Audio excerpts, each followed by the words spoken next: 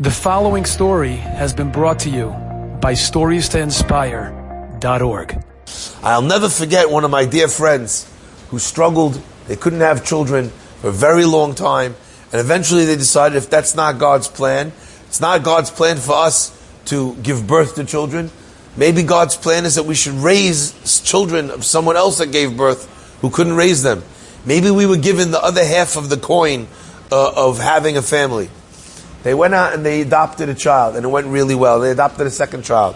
Came time to adopt the third child. They were deciding, should they do it, should they not?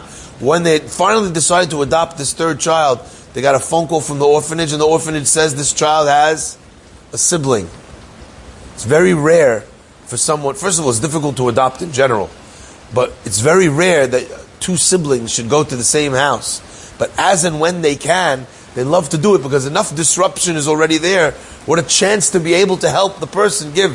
My friends, they're deciding back for, should they take the fourth child, not take the fourth child. They took the fourth child, Rabotai.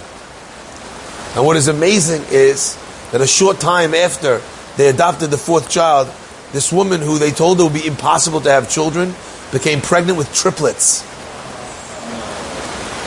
She had 3 children. And after she had 3 children, a short while after that, God blessed them with another baby, a baby girl. What's fascinating to me is that Borei Olam could have given her 4 children in a row. 1, 1, 1, 1. Borei Olam could have given her 2 and 2. Why Borei Olam give her 3 and 1? To show her, you adopted 3, I gave you 3. You want to know why I gave you the next one? Because you were deciding whether or not to have the 4th. And then you decided to keep it. It's in order that the person should recognize that it was the zechut of what they did that brought them their own family. So overnight, their family went, so to speak, from 4 nearly to 8. It's unbelievable. Baruch Hashem, recently, the last of their children actually just got married. They should be zochet to have much nachat, rov nachat kedusha from each of them. It is not a mistake that the word for zechut, the word for merit, is related to the word for purity.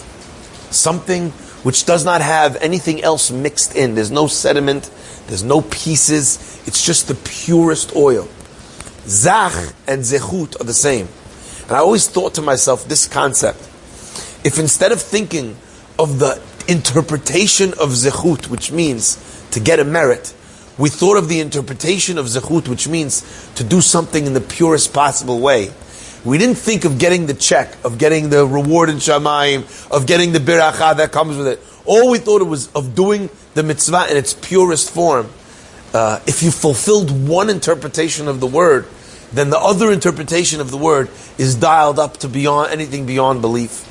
Enjoyed this story? Come again. Bring a friend. StoriesToInspire.org